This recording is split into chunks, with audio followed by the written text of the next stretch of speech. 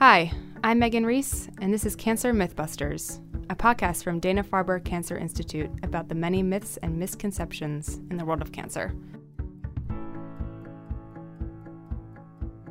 Every episode, we'll take a look at a myth and debunk it with the help of our world-leading clinicians and researchers.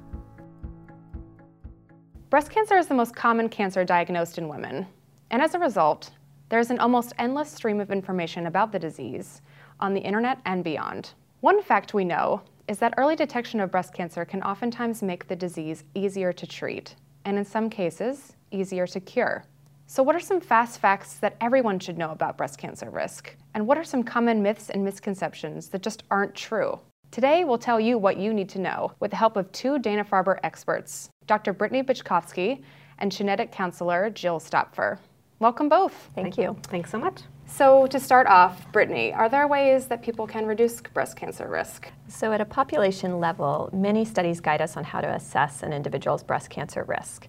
Many factors are modifiable. These are lifestyle factors primarily. However, many factors are not modifiable. These include age, gender, the genes that they inherited from their parents, and reproductive factors.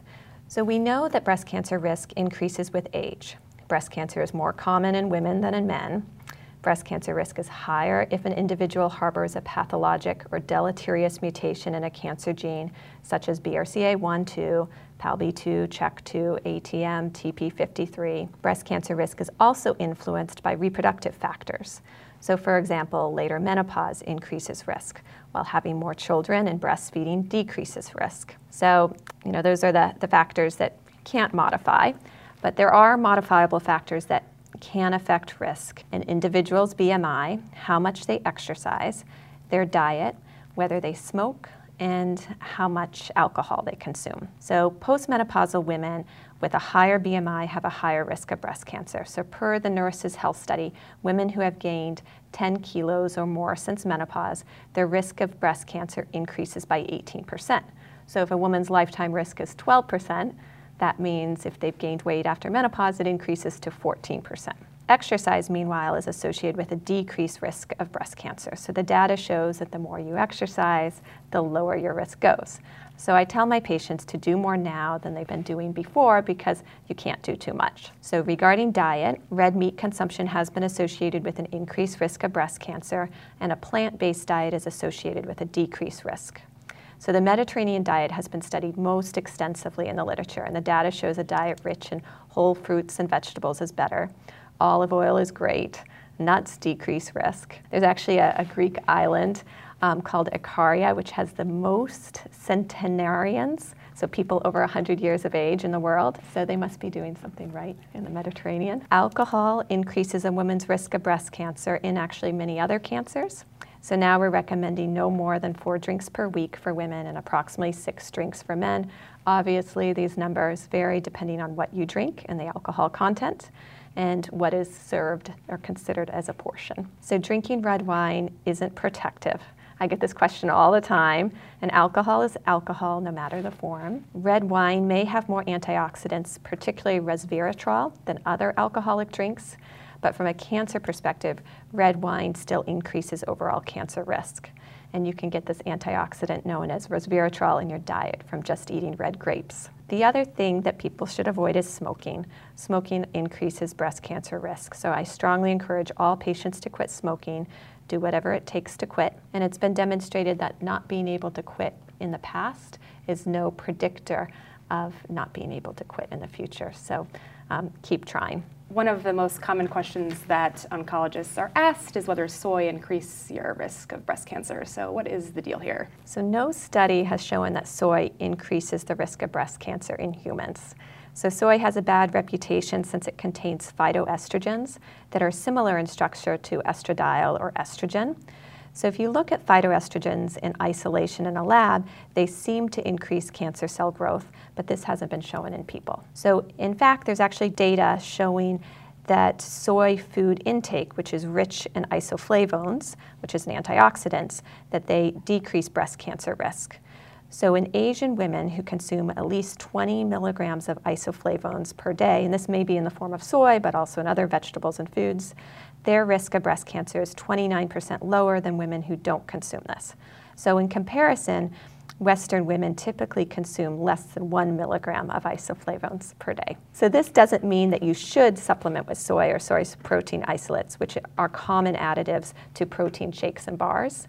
Soy protein isolates are not equivalent to soy from whole food sources. So I tell people there's just data lacking on soy protein isolates and how that affects cancer risk. Another common question is whether there's a correlation between dairy intake and increased risk. So is that true? So this is an ongoing question, and one reason why this is of interest is because breast cancer risk is much lower among Asian women in Asia compared to Asian women in the United States. Dairy may not be the answer for this because there's other dietary differences, including soy. There's also a lot of interest in maybe cruciferous vegetables. That includes broccoli, cauliflower, and Brussels sprouts. And the thinking is maybe the Asian diet in Asia is richer in cruciferous vegetables and that they may be a little bit more protective.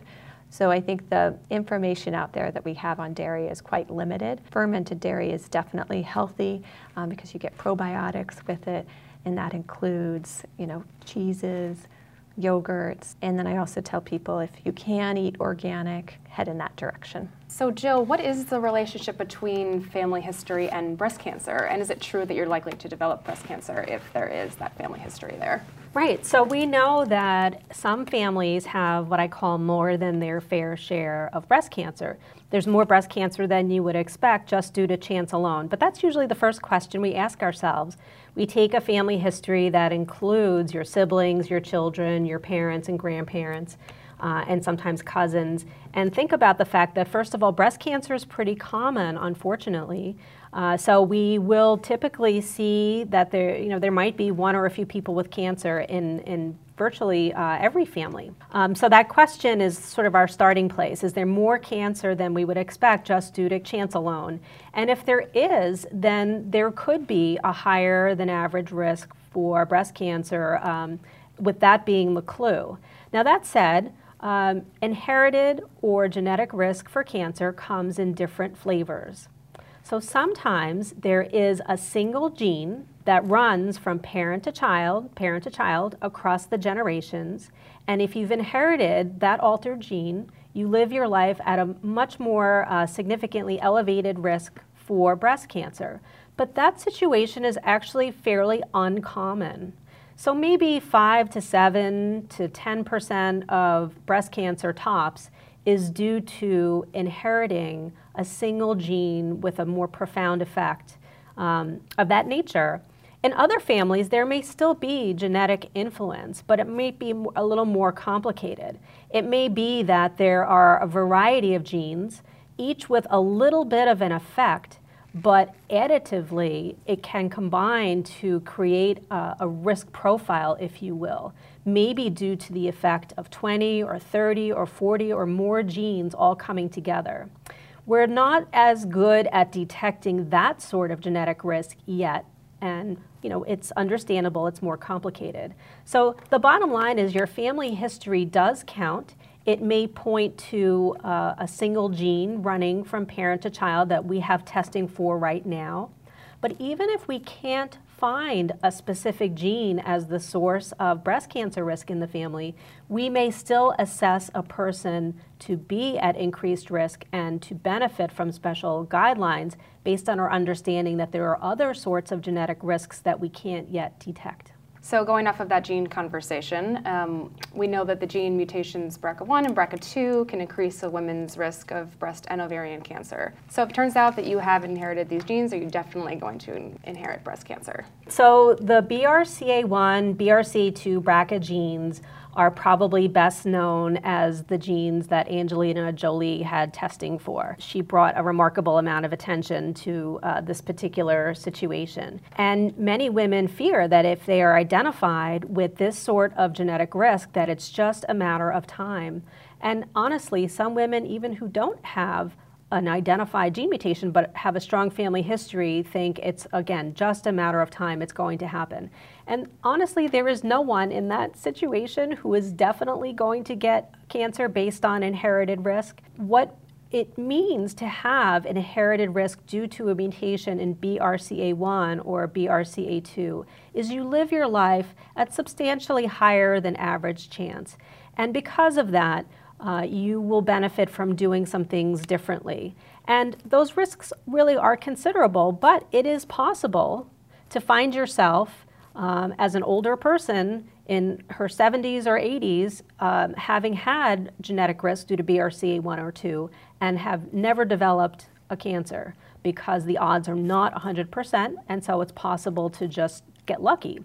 Nonetheless, we think it's reasonable, if you know your chances are significantly higher than the average person, to really think about doing things differently. We've done a lot of talking about women with breast cancer, but so do men have to worry about breast cancer at all? And Brittany, we can start with you. So male breast cancer does exist. So it's rare. Less than 1% of all breast cancers occur in men.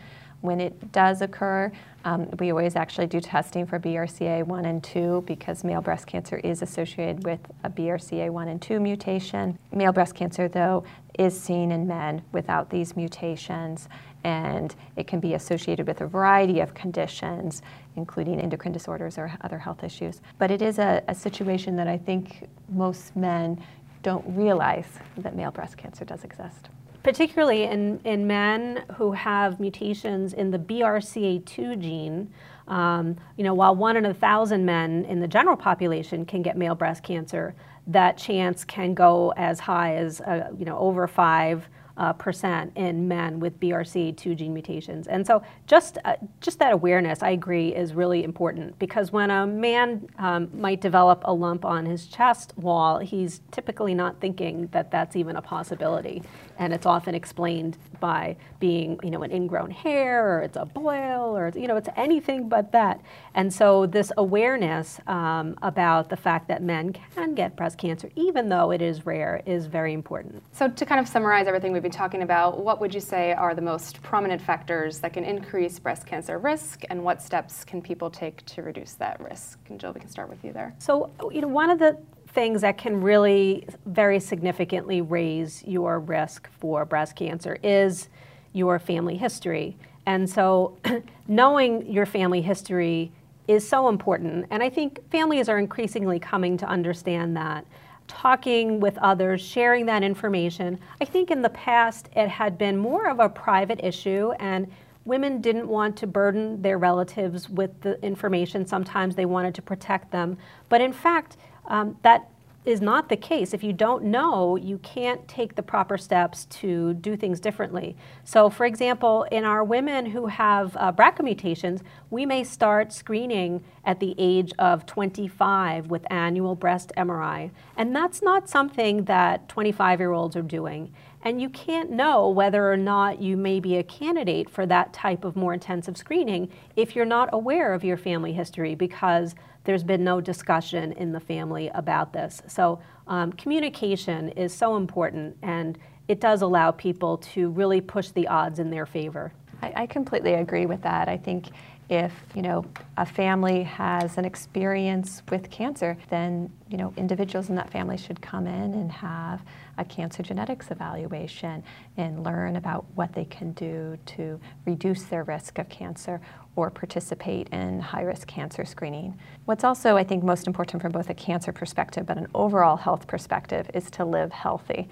So by that I mean don't smoke, enjoy alcohol occasionally, not daily, integrate exercise into your daily and weekly routine, and to try to eat healthy with a diet and whole fruits and vegetables. Perfect. Well, thanks so much for being here today and for sharing this helpful information. Thank you. Thank you. This has been an episode of Cancer Mythbusters, a podcast from Dana-Farber Cancer Institute. You can listen to this podcast at danafarber.org/podcasts. You can also download this via iTunes or Stitcher. I'm Megan Reese. Thank you for listening.